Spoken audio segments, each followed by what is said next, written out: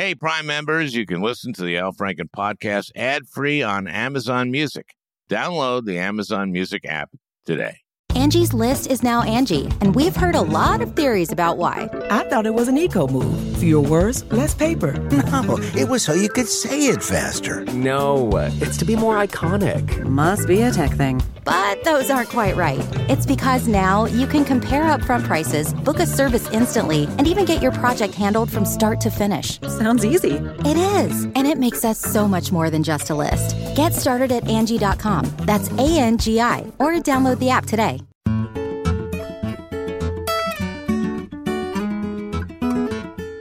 Hey, everybody. Two amazing guests today, for a change. Joyce Vance, former U.S. Attorney from the Northern District of Alabama, appointed by Barack Obama. Joyce Vance, not related to Cy Vance, the Manhattan DA, who will no doubt be prosecuting Donald Trump on all matter of tax and financial misconduct. I was so excited to have Joyce Vance on because she's a regular MSNBC contributor and always explains complex legal matters in a manner that I find especially clear and precise and incisive.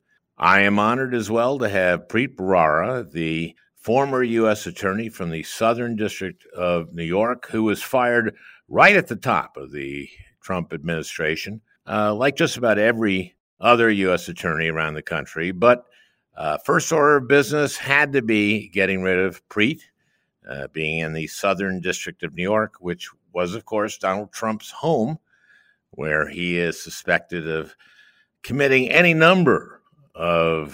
variety of crimes. Trump remains individual number one to Michael Cohen's individual number two in the scheme to pay Stormy Daniels, an adult film actress, and Karen McDougal, a Playboy playmate, to stay quiet about their sexual relations with individual number one. That's Trump, not Cohen, individual number two. And evangelicals, they were able to roll with that. And you can only imagine the myriad of other crimes that Trump may have committed within that jurisdiction. He is, of course, innocent until proven guilty. Let's not forget that. This is the United States of America. And Joyce and Preet and I discuss whether President Trump can pardon himself and escape federal prosecution until maybe the Supreme Court finally says, look, I know you appointed three of us, but the president cannot pardon himself. Preet is also the host of Stay Tuned, his podcast about all matters of law, much in the last few years involving Donald Trump and his administration. Presumably that will change. But again, maybe not for a while. Anyway, you're going to really enjoy Joyce and Preet, for a change. Boy, this has just been a rough time with COVID peaking all around the country. The new administration will be making a concerted effort to develop an effective federal plan to vaccinate Americans. And of course, we are all still in shock from January 6th, the invasion of the U.S. Capitol by these MAGA white supremacists. They clearly represent a danger greater than we had ever imagined, at least than I have ever imagined.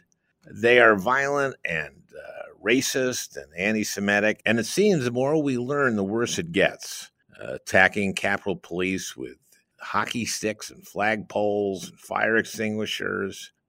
They came to kill members of Congress and hang Vice President Pence.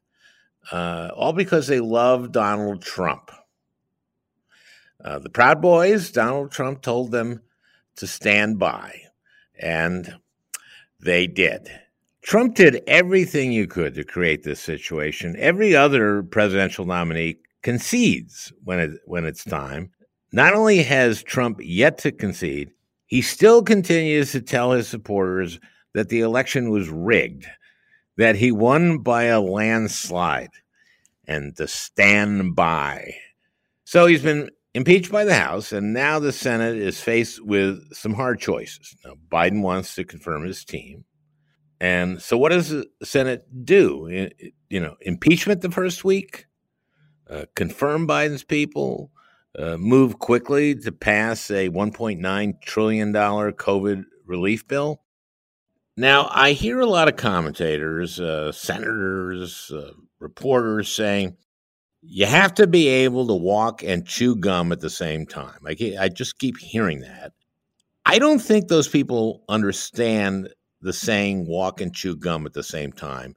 It's easy to walk, and it's easy to chew gum.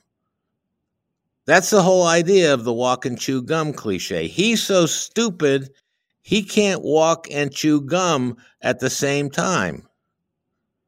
See, that's an insult, because it's very easy to walk and very easy to chew gum. It's not easy to have an impeachment trial.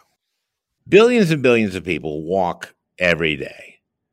This is the fourth impeachment trial in the history of the country. It's kind of important to do it well, and that is hard. It's a lot harder than walking. Now, the confirmation process is also harder than chewing gum. It takes a lot of reading through someone's records and their speeches.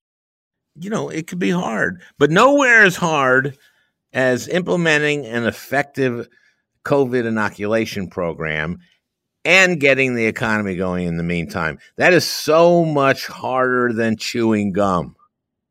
So when you hear members of the Senate or the press say, well, they should be able to walk and chew gum at the same time, they are actually just completely confused. And I think making everyone in this country just a little dumber. That's a pet peeve of mine, the misuse of aphorisms. Come on, everyone.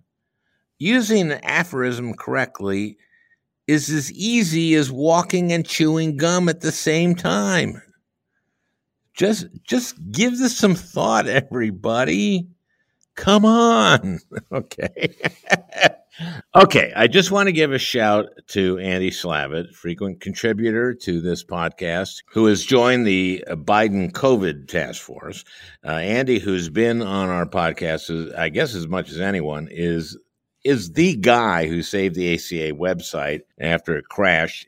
He did that in 5 weeks. That was hard. And he signed up for 4 months on the COVID task force. So congratulations, Andy, and I know you'll do a great job there. And finally, I don't think many white supremacists listen to this podcast, and that's the problem in this country. Not that you have to listen to this podcast to understand that diversity has always been the strength of this country. You get that other places as well. It's just that there are two universes of information. You've maybe heard me talk about this. The people who raided the Capitol are getting their information from very different sources than you and I. And of course, one of the most pernicious messages that these people have been getting is that the election was stolen. And a lot of that came from our deranged president or ex-president. But they've also been getting it from some of the most powerful Republican politicians like Ted Cruz and Josh Hawley, senators who try to stop the certification of the rightful winner of the presidential election and throw it to 4 Republican state legislatures so that they could get their guy reseated. And these guys must be taken to task for that.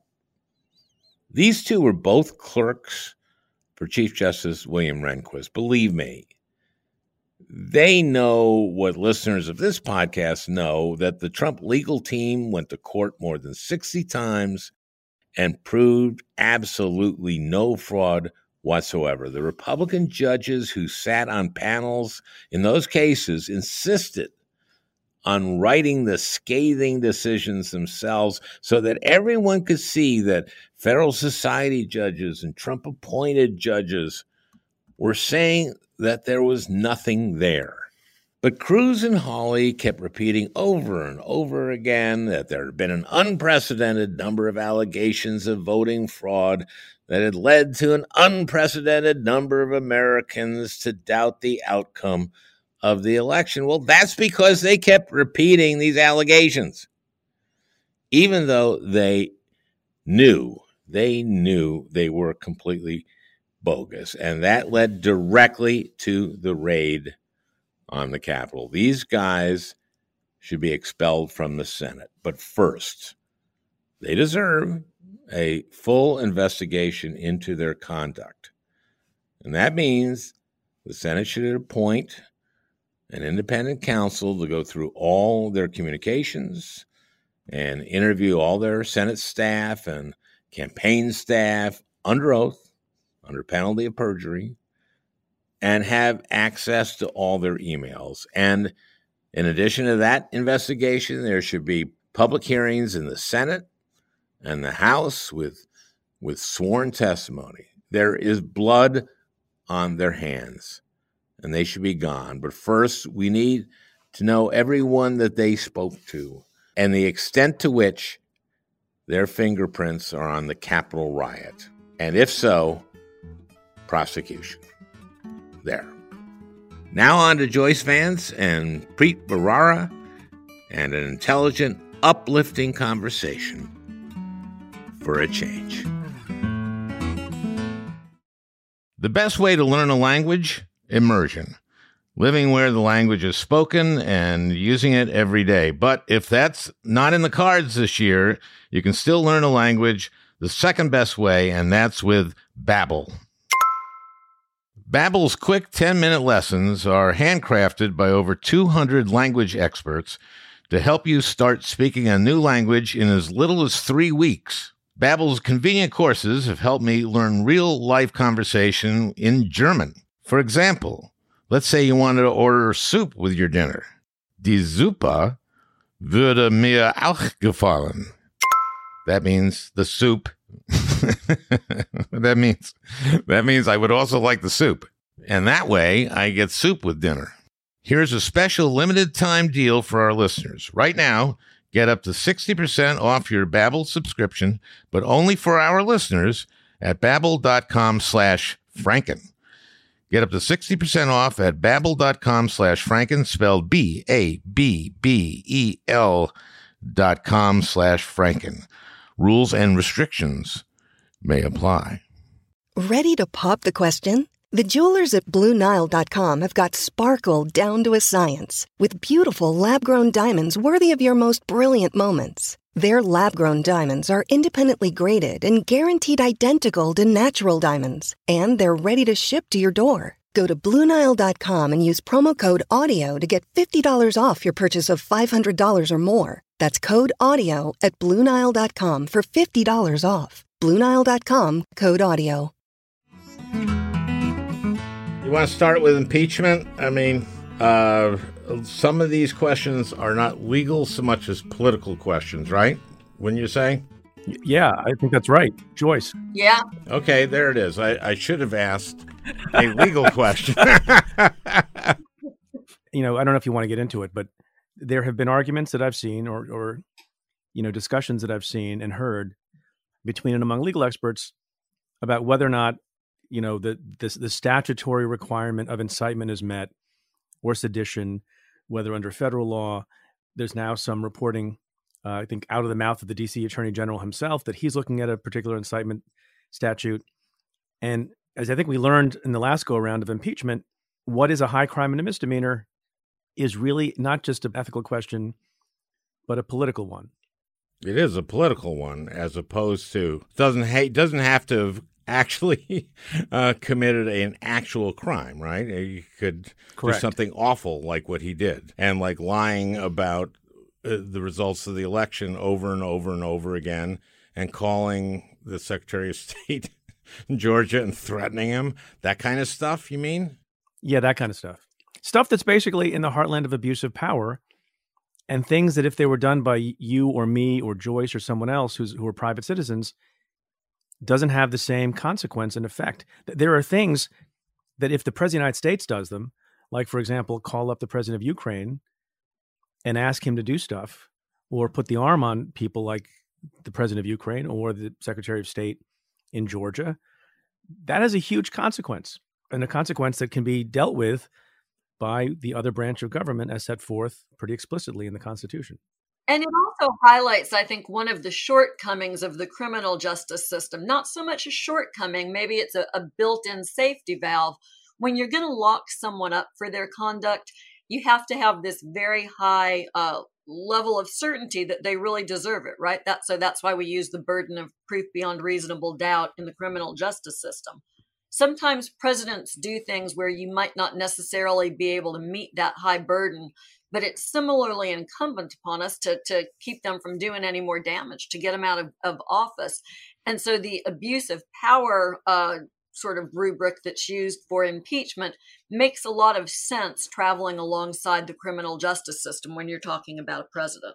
Yeah, it's not a criminal procedure. It's a disciplinary action like you would have in a company. It's basically saying, should the CEO go? And in certain circumstances, even if it's not a crime, the CEO or a member of the board of directors or another executive has to go. But to all this point about a trial and stuff, you'd think you'd want to call witnesses, right? For example, in the last one, how many votes were there for witnesses? 2 from the Republicans? Yeah, not a lot.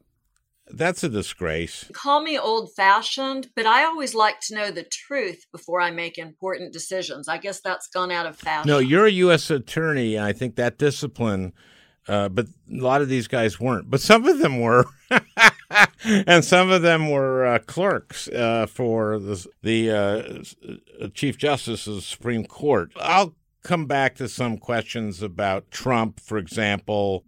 The one effect you might have on him is make it so that he can't serve again, right? If you call what he did serving. Yeah, right. Disserving. There are 3 things really going on here, right? One is impeachment, which is merely a majority vote in the House in favor of lodging an allegation, right? Separate and distinct from that is the next phase, which is a trial in the Senate, for which you need a 2/3 majority to convict. And then separate and apart from that, and part of the reason they're going through with this is under Senate tradition, you then can have a subsequent vote to disqualify that person if they've been impeached and convicted, disqualify them from serving again in a position of honor. They have to be convicted in order to do that. Of at least one article of impeachment. Yes. Right. I see. Because that's essentially the punishment, right? Or an additional punishment. So conviction results in your being removed from office. And this other thing has only been done only a couple of times in American history, but there is language in the Constitution with respect to disqualification from future office. And to do that, to impose that additional punishment, you got to take another vote, which I think most people think only needs to be a majority vote in the Senate. Joyce, do you agree with that? I think that that's right. And that's one of the reasons that even if, we've heard sort of dueling plans this week, even if the impeachment vote, or rather not the impeachment vote, but the vote in the Senate doesn't take place until Trump is out of office, it makes sense to go ahead and do it just to bar him from serving again. And I think the timing of this politically, if I'm Joe Biden and I get sworn in on the 20th, I don't want there to be an impeachment trial the first day. I don't want there to be an impeachment trial the first 100 days. I mean, he's out. The guy's gone. Yeah. I mean, Joe Biden's going to need to confirm his cabinet. He's going to need to deal with COVID. On the other hand, this is not a small bit of business to deal with, holding President Trump accountable. So I'm glad I'm not the one having to make having to make the decision. I don't know which way it should go. Interesting questions like, is someone going to show up and knock on his door with an arrest warrant once he's out of office? Well, that's another question that I want to ask you in a bit, but I want to get to Cruz and Hawley and maybe Ron Johnson or some of the others. I talked to Mark Elias today, who is a lead election lawyer. He's written a piece about, he believes there should be an ethics investigation, an ethics process against these guys. I agree. And that they should appoint a special investigator.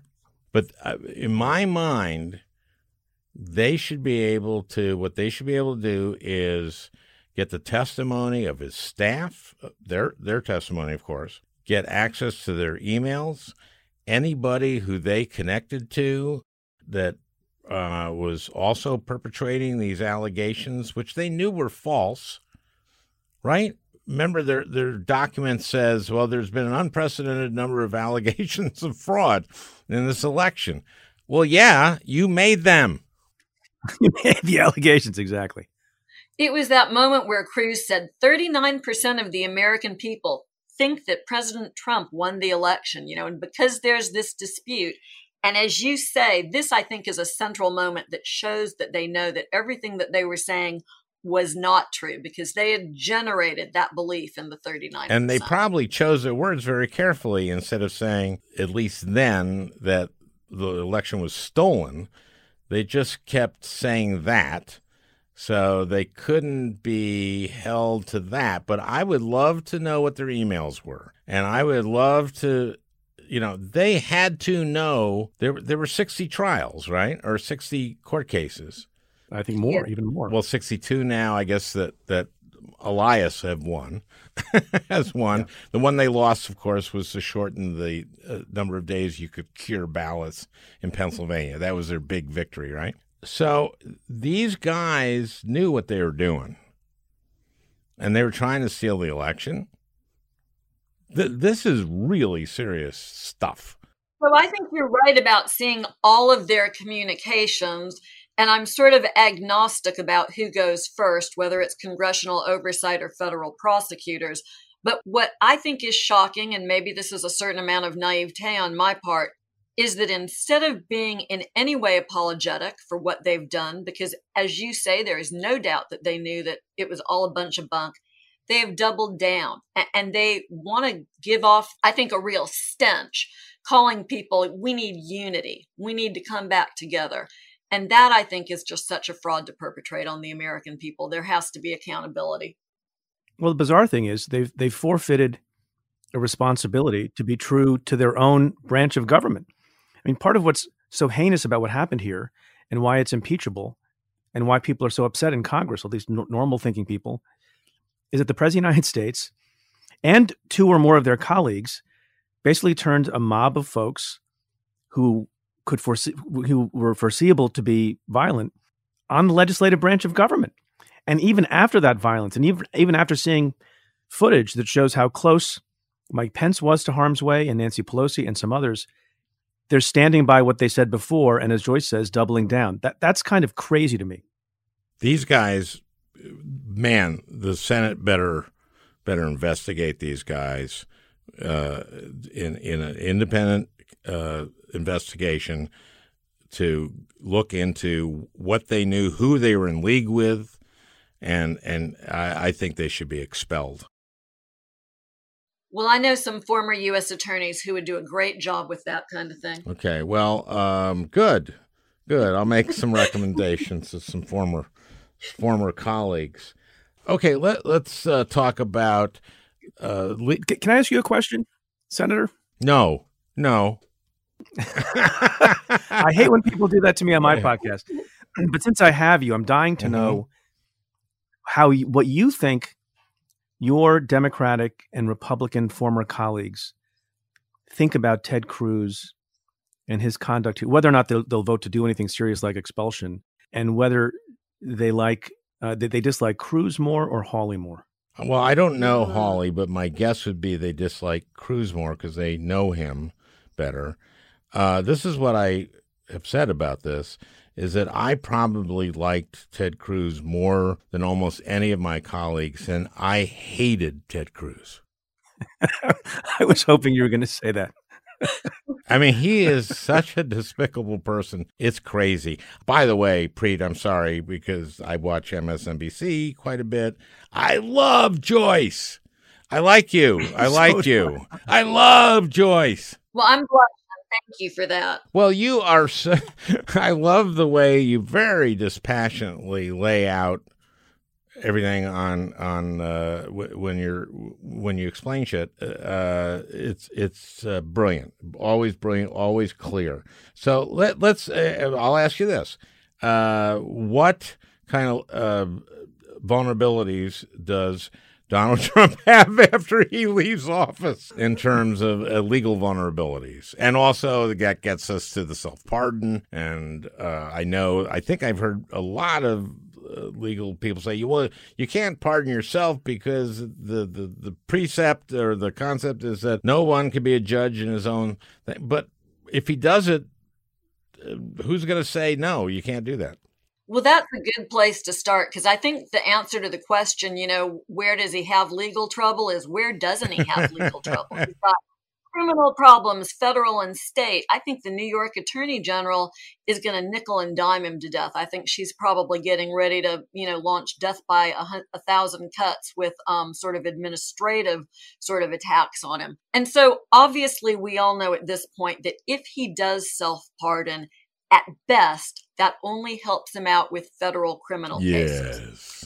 I don't think it helps him out even there. I think the legal scholars, I am not one, I just play one in the classroom, but real legal scholars who've studied this have done, I think, a really finely tailored analysis, making the point that you raised, which is that no one can judge their own case. No man can be above the law.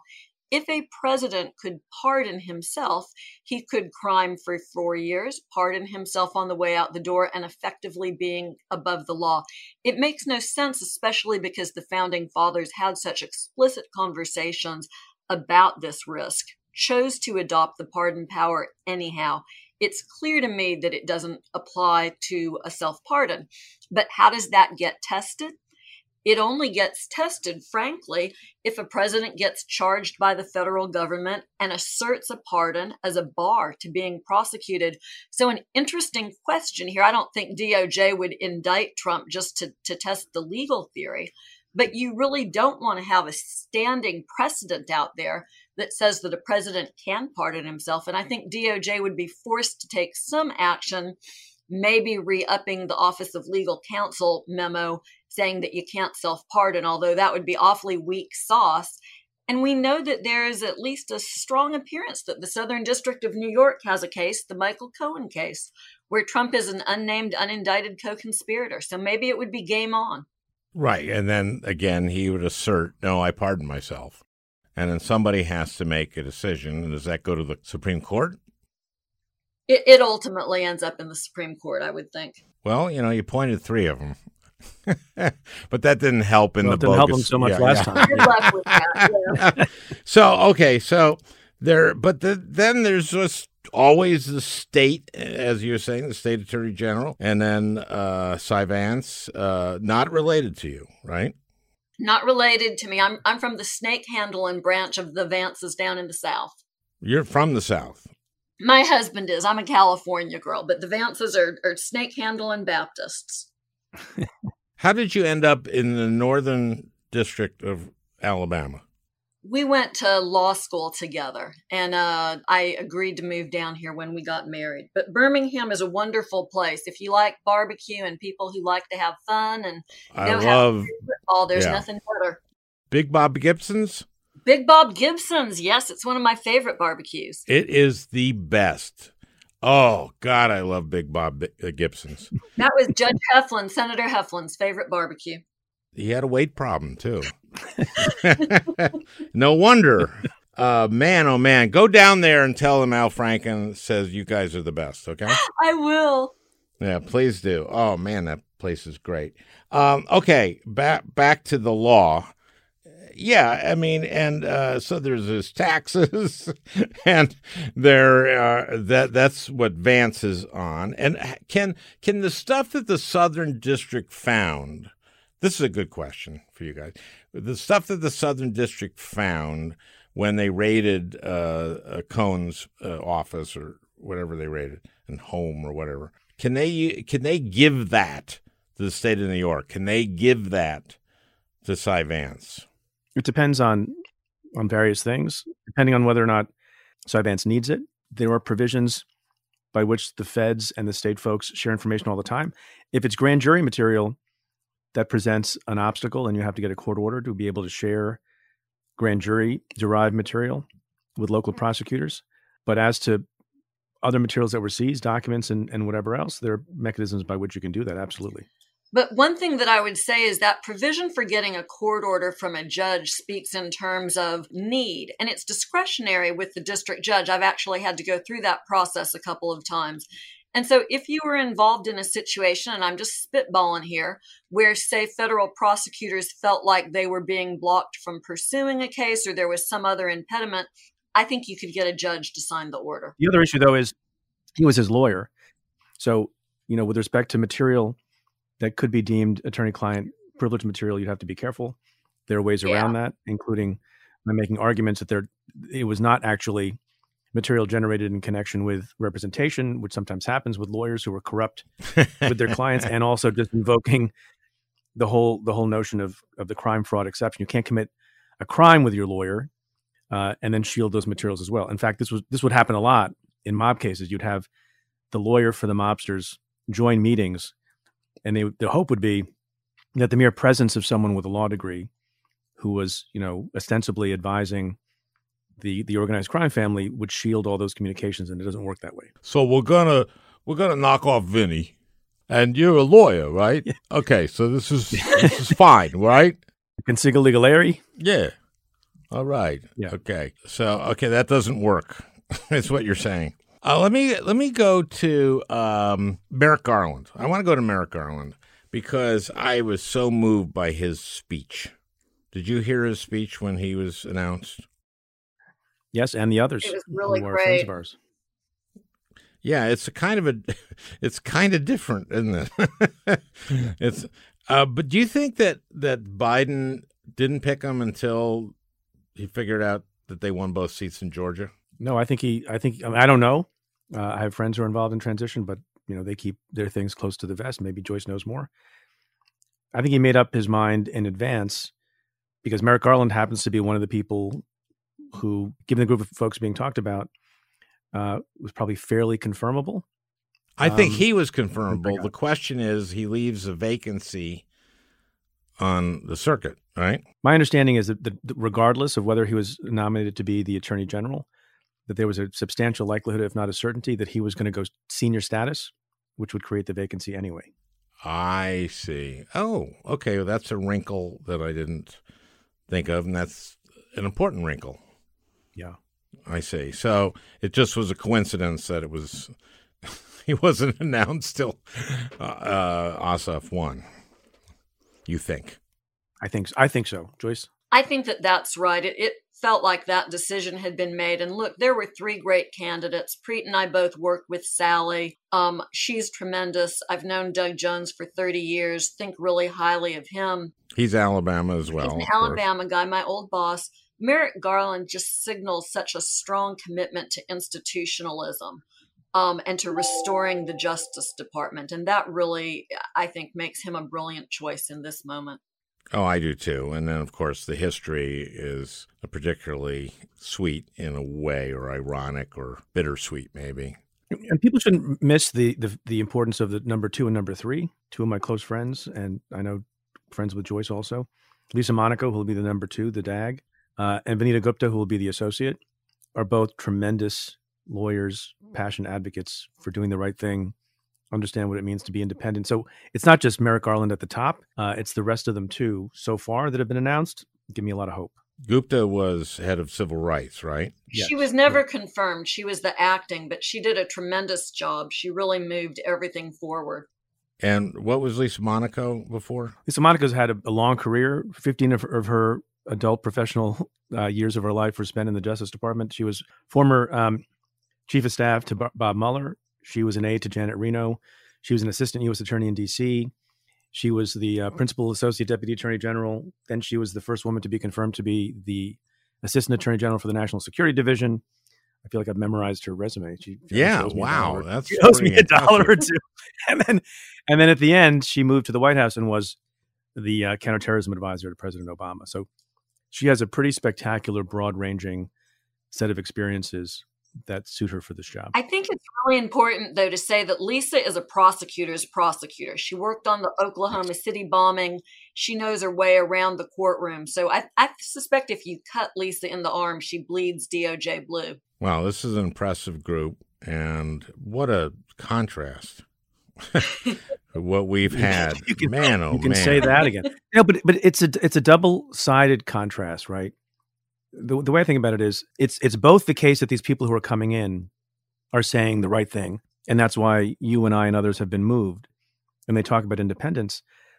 But it's also that the president-elect himself is saying those. Imagine Donald Trump ever saying, the attorney general is not my lawyer. The attorney general is not supposed to Where's be, my Roy Cohn?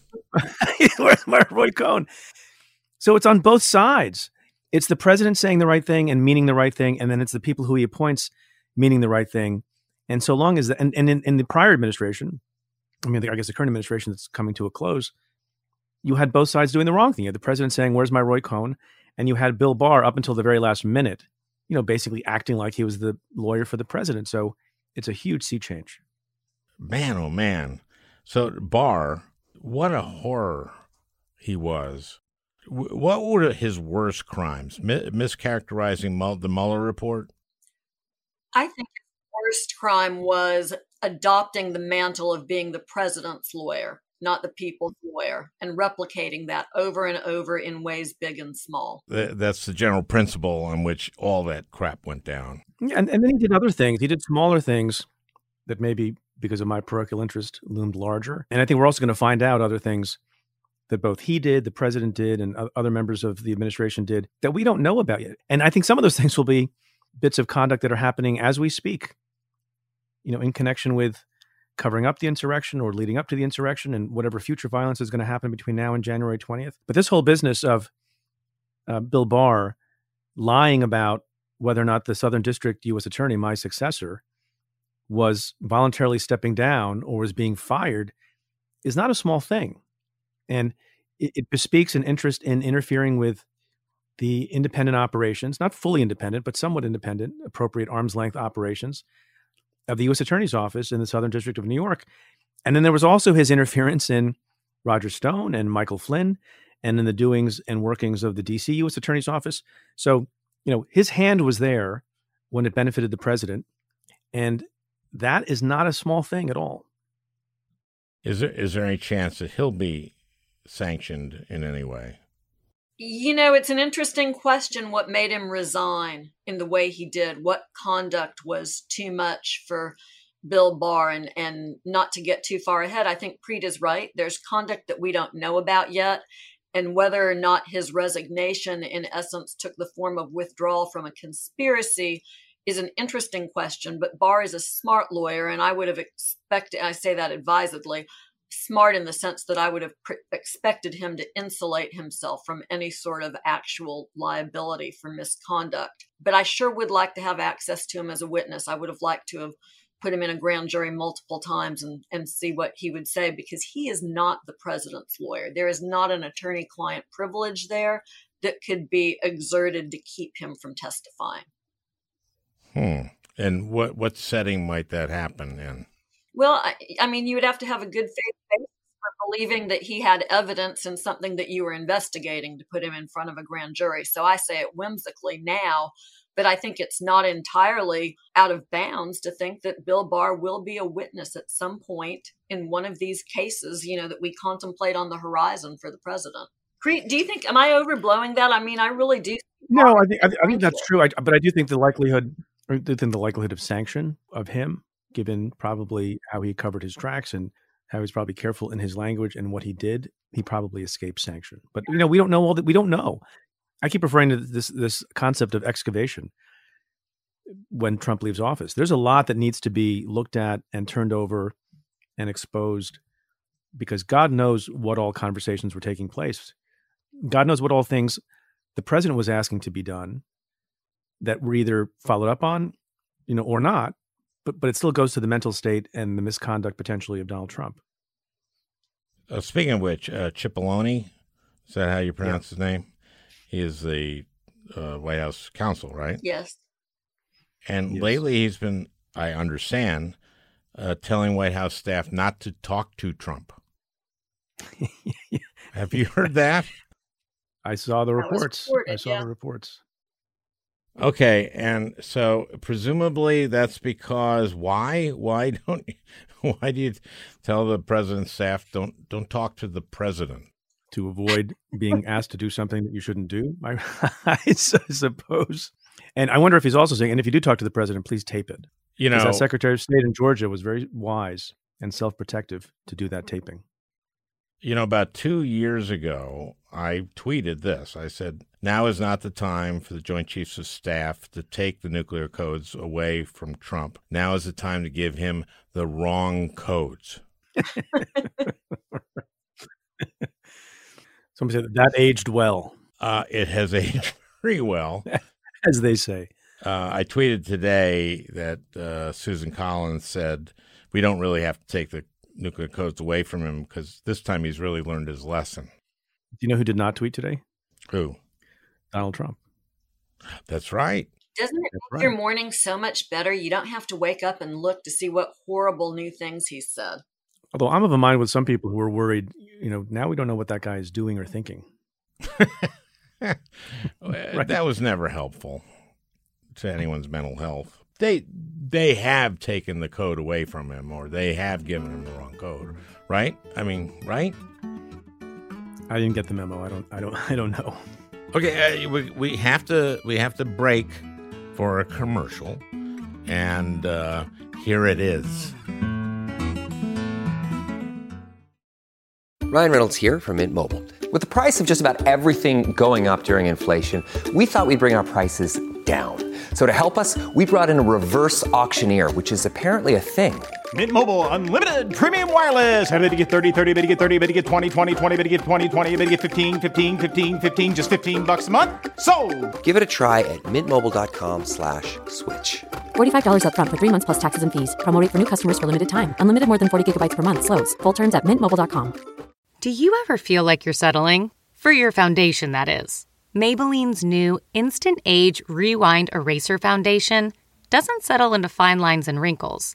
With SPF 20 and moisturizing Pro Vitamin B5, this foundation not only provides medium coverage and a natural finish, but also protects and nourishes your skin. And the best part? The blurring sponge tip applicator makes application a breeze. Say goodbye to cakey, uneven foundation and hello to a flawless, radiant complexion. Try our new foundation today and see the difference for yourself at Amazon.com/Instant Eraser Foundation. Let me ask you about the Georgia phone call. That really seemed illegal. I mean, that really. I also wonder how many. It was 11,780 that he asked for. Yeah, I think so. Yes. So he could win by one. What would that have looked like? Stealing an It didn't matter to him. It would have looked like what it was, stealing an election. But that's what he was asking for. So the Secretary of State is supposed to come do a press conference and said, turns out the president won by one vote. and they go, well, let me what? ask you, if the Secretary of State in Georgia had been Josh Hawley, how would this have turned out? Well, then you'd also need the Secretary of State in Arizona and in Wisconsin, yeah, well, that's true. And in Pennsylvania, I guess. But so what should happen to Josh Hawley? Should he get his law license taken away from him? I mean, in addition to being kicked out of the Senate? Well, look, I think, as you said earlier, an ethics investigation seems appropriate. And as I know Joyce will agree with this, it can be interesting and, a sort of fun exercise, sort of to opine on what should happen to someone without knowing all the facts. But I think there's a lot to learn about who was having communications with whom, how much knowledge people had, how foreseeable it was that there would be violence. And it looks like it was more foreseeable than was earlier thought because of all the postings on Parler and in other places. And once you get a better understanding of what Hawley and the other senators knew, what they said behind the scenes, not just on the floor of the Senate and at press conferences, and you take a look at what the motivations were, then I think you can get closer to an answer to the question, what should happen to him? I think that's right. And I have to add one other thing I'm really interested in, because I think the essential thing here is to get to the truth, is who was talking to who? What was the chain of connection? Were senators talking to the White House, and if so, who, or to family members? And were they also talking back down to people who were organizing, people who were ultimately part of the mob that went into the Capitol building? There are a lot of relationships here that I'd like to know much more about. And then, by the way, the reaction of the president after, during is relevant to his state of mind, right? It'd be one thing if the president said what he said, right? Fight, you got to be strong. Go to the Capitol, I'm coming with you. And then upon seeing the violence, he recoiled in horror and is heard to be saying by his aides, "Oh my gosh, I didn't intend for that to happen. This is terrible. This is horrible." They're chanting, "Hang Mike Pence." Instead, the reporting suggests he didn't want to call them off. It took him a long time, and it was almost forcible what he said when he finally made the video. And instead, looks like he was kind of enjoying what they were doing. They were fighting for him, even though there were clearly scenes of violence at the Capitol, at a co-equal branch of government. That is relevant to the state of mind he had when he said the things he said. And who would testify to that? I guess people who are around him then. I wonder who those people are. Well, Senator Sass has come out and said he was told that. So I guess you could just figure out who he was talking to. But he quoted language. The president was delighted when he saw people beginning to go into the Capitol. Yeah, and he was trying to call senators. Didn't he get the wrong senator on the line? He tried to call. He was trying to get Tuberville. Yeah. And who did he get instead? Not sure. Elizabeth Warren. He got Elizabeth Warren. Hey, Coach? No, it's Elizabeth. No. It's the professor. Oh, I confused the coach. And exactly. Okay, so what is he guilty of? Is this what is sedition and what is treason? And what did he do? What I mean, if the report is that he was enjoying this, and by the way, I understand that he didn't call to find out if Pence was okay. You'd think that during this he'd go like, I know that they were thinking of hanging the vice president. I wonder, maybe he didn't know that. But maybe he did. And it's like, I wonder if he... Didn't the end always have to be Trump turning on Pence? Yes, of course. But now Pence won't even turn on him. This is the 25th Amendment. Let's talk about the 25th Amendment. What do you have to do to prove you're crazy? That's a legal question. I think you got to have a vice president whose backbone is intact, and we apparently don't have that. And not just the vice president, but other members of the cabinet, several of whom left. And the speculation is they didn't want to have to make that vote. And who gets the vote? Do you have to have been confirmed? Who on the cabinet? Because a lot of these men and women, I don't think maybe are officially secretary of, right? In fact, there was talk at one point that Trump was intentionally not getting cabinet members confirmed because of that. But I would have to say, I think that the law is not clear, although the better view is that you have to be Senate confirmed to get a 25th Amendment vote. But there is, I think it's fair to say there's some argument on that point. And also procedurally, it's a bit cumbersome. And although it's quick in the overall scheme of things, it's not quick enough. There's this provision that makes clear that the vice president convenes and writes a letter to Congress. Then the president has some time to say, no, I disagree. I am of sound in mind and body. And then there's another period of time for people to figure out what's going on. And so it's kind of a game of ping pong that takes place over some weeks. And, in the overall scheme of things, that's quite quick. But when the guy's only got 9 days left in office, it's a bit long. But, even given the ping pong, I mean, Preet, if you and I were voting, right, it would be 2-0. Trump is crazy and he's got to go. It's just not a close call. And the question that I'm left with is, what are they so afraid of, even at this point? I fail to understand this sense of terror that Trump seems to inspire in these people, because if they stood up, if they banded together and stood up just once, he would not have the ability to, come for them with a mob like he came for Congress on Wednesday. He can't even mean tweet anymore. I think they should amend the Constitution to have a 2 strikes and you're out rule. If you're impeached twice, you got to be out. It just seems to me that these people must be afraid of the mob. Look at what these people do at airports. There actually has to be some actual physical fear of these people. Well, and so many senators who stayed silent too. That I think is an interesting point. Because, I mean, these are brown shirts. You know what's interesting to me, and I'm very, very conscious of this and have been, is that I've noticed that Hitler comes up now. It was like and maybe part of it was some of the shirts that those people were wearing. But, you know, you never could mention Hitler or the Nazis. You could say Stalin. You know, he's quoting Stalin when he says the oppressor, the enemy of the people. But you could never. But now people are, and I guess because of the Reichstag and all that stuff. Is that why we're hearing finally the tie or the parallels? You know, I looked up the word push, and it said that a push was a failed coup. So maybe that's what's brought this back into the mainstream. Yeah. Let me ask you about a different thing, but this relates to the president being banned from Twitter, kind of. To me, the biggest problem we face in this country are these two universes of information that people get.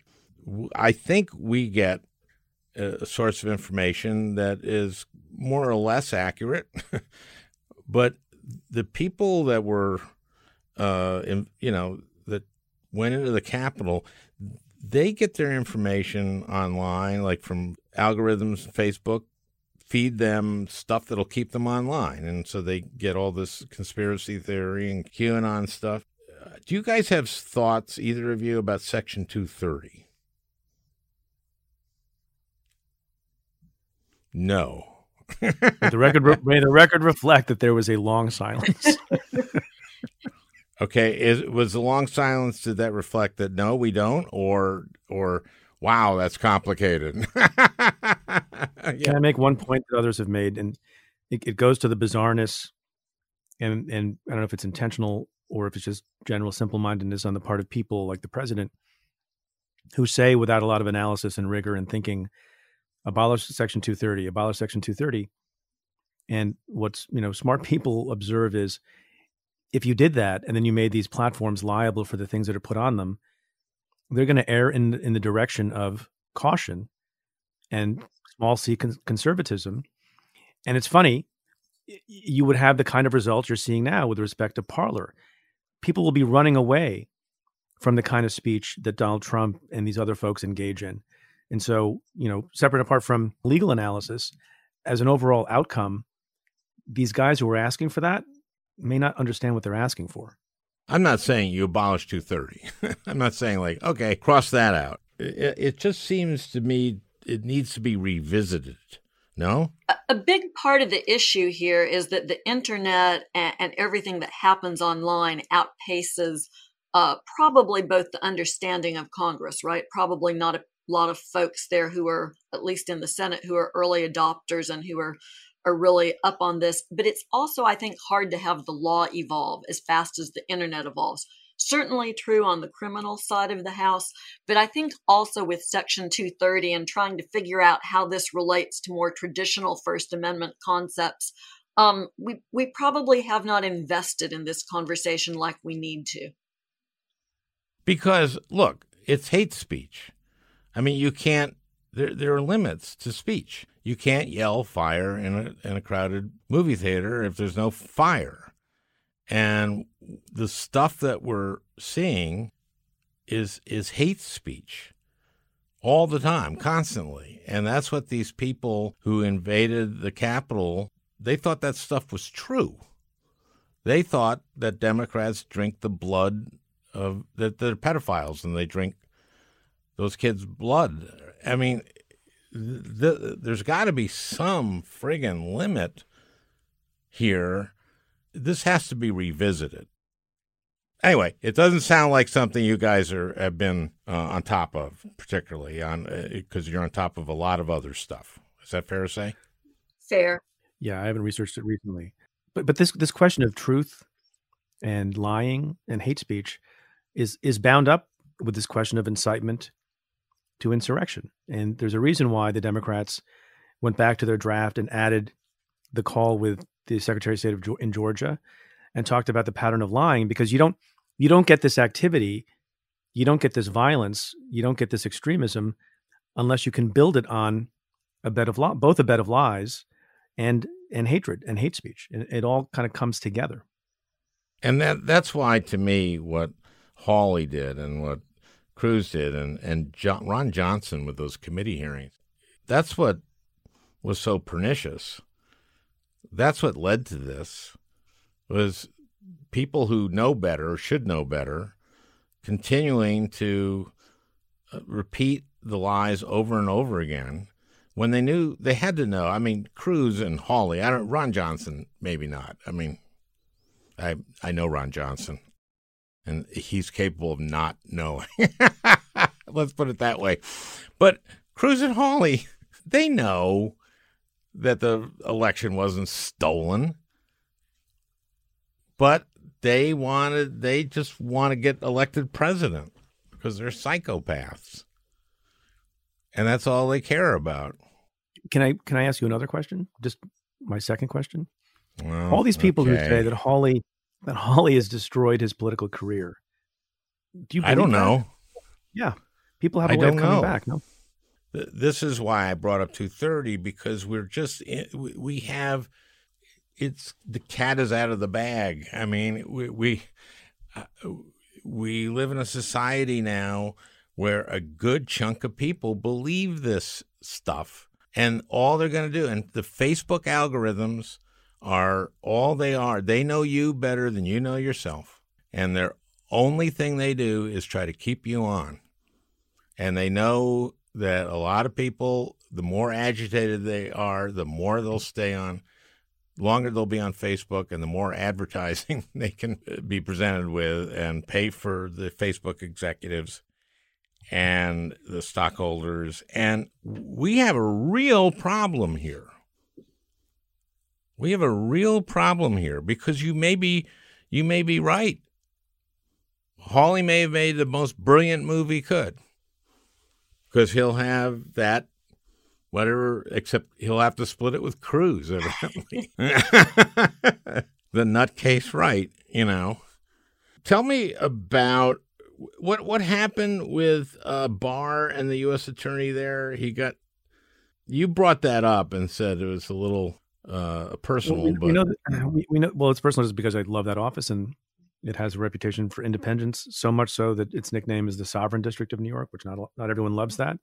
But there's a reason for independence, and we've discovered if you let independence dissolve and erode, then people will not have faith that decisions are being made for the right reasons.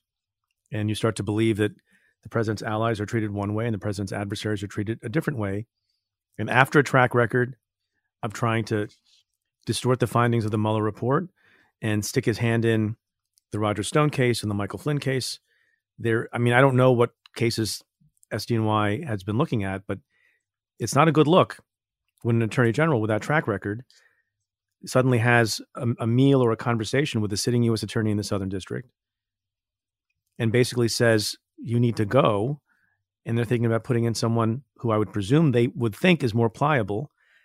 And then when that guy refuses and says, no, I really don't want to go to Washington for a different job, Bill Barr lies about it and says in a statement that I think Jeff Berman heard about from the press for the first time, he's stepping down.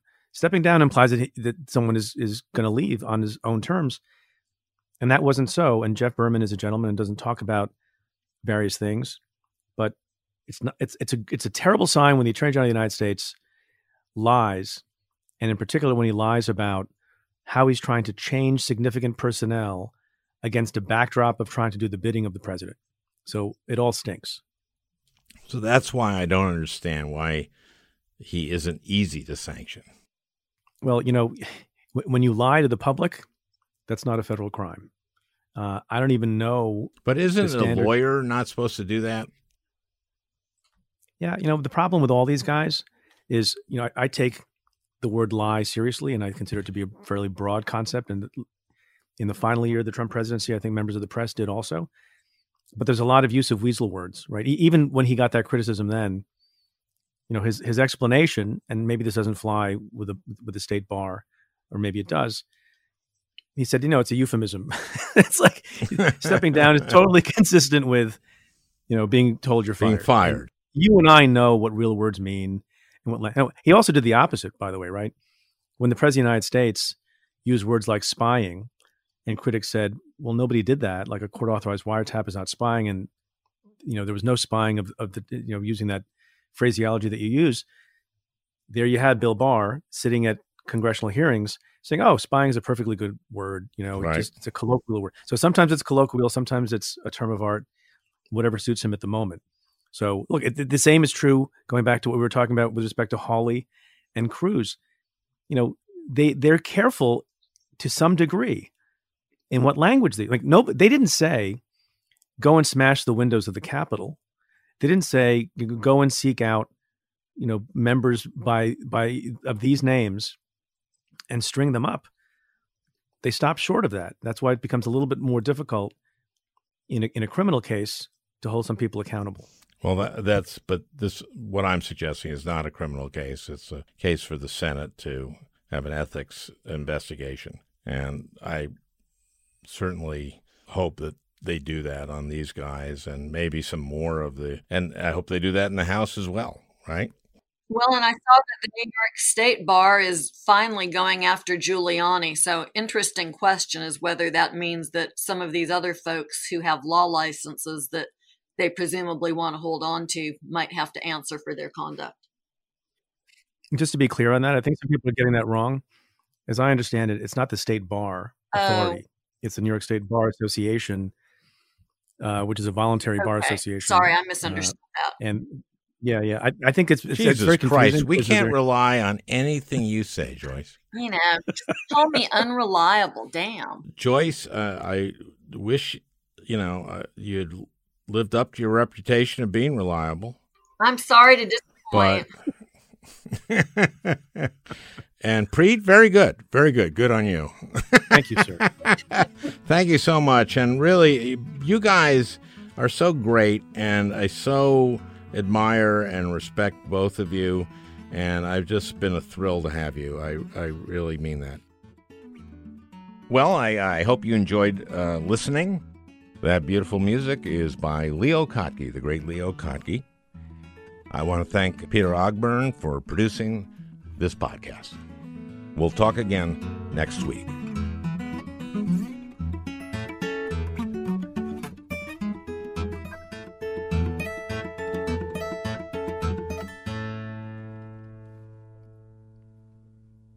Hey, Prime members, you can listen to the Al Franken podcast ad-free on Amazon Music. Download the Amazon Music app today. Or you can listen ad-free with Wondery Plus in Apple Podcasts. Before you go, tell us about yourself by completing a short survey at Wondery.com/survey. You know how to book flights and hotels. All you're missing is a tool to plan the travel experiences you'll have once you arrive. That's why you need Viator. Book guided tours, excursions, and more in one place. There are over 300,000 travel experiences to choose from, so you can find something for everyone. And Viator offers free cancellation and 24/7 customer support for worry-free travel. Download the Viator app now and use code Viator10 for 10% off your first booking in the app. Find travel experiences for you. Do more with Viator. The early 2000s was a wild time for reality TV. There seemed to be an endless supply of shows that delivered entertainment for us, but trauma for children. I'm Misha Brown, the host of Wondery's podcast, The Big Flop. Each week on The Big Flop, comedians join me to chronicle the biggest pop culture fails of all time and try to answer the age-old question, who thought this was a good idea? We recently looked behind the scenes of what was really going on at Abby Lee Miller's dance studio. Abby's biggest misstep wasn't screaming nonsensical catchphrases or throwing chairs on television, but instead, she was choreographing financial fraud in plain sight. Join me to break down all the wild details of Abby Lee Miller's story. Follow The Big Flop on the Wondery app or wherever you get your podcasts. You can listen to The Big Flop early and ad-free right now by joining Wondery Plus.